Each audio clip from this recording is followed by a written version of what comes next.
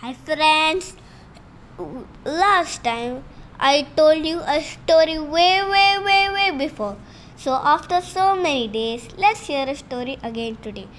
Today we are going to hear a story called a small girl called Suling who didn't know to smile. Once upon a time, there lived a small girl who lived in a village called Chennai Puri. She was 5 years old. Her name was Suling. She didn't know to smile. So whoever passed by would pinch her cheek and tell, "Smile, Suling, won't you smile?" One afternoon, Suling went to the garden and told, "Smile." She looked up and saw the sun and told, "Smile, sun, won't you smile?" The sun told, I can shine, and I can shine, and I'm so hot. But what you ask, I just cannot."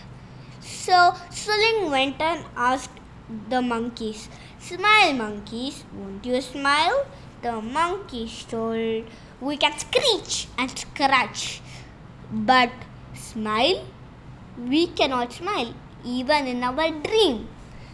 Next, Suling went and asked a peacock, who was stretching its wings and dancing, "Smile, peacock, won't you smile?" The peacock told, "I can stretch and dance, but what you ask, smile? I don't know what's a smile."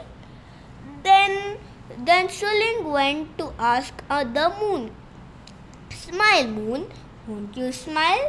The moon replied, "I can shine, I can glow, I can wax and wane, but what you ask, I cannot."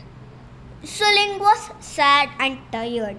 She went near by a tree which had a pond also with fishes. She told, "Smile, fish, smile, won't you smile?" The fishes replied, we can swim and splash for many years, but what you ask, we cannot." So Suling saw her own reflection in the moon in the pond with the moonlight. She told, she waved, and her reflection waved back. She smiled, and the girl smiled back. She ran home as fast as she could, and from then on, nobody pinched her cheek and told, "Smile, Suling, won't you smile?" because always she had a smile on her face. Bye friends, let's hear a story again tomorrow. Sorry, not a long break again.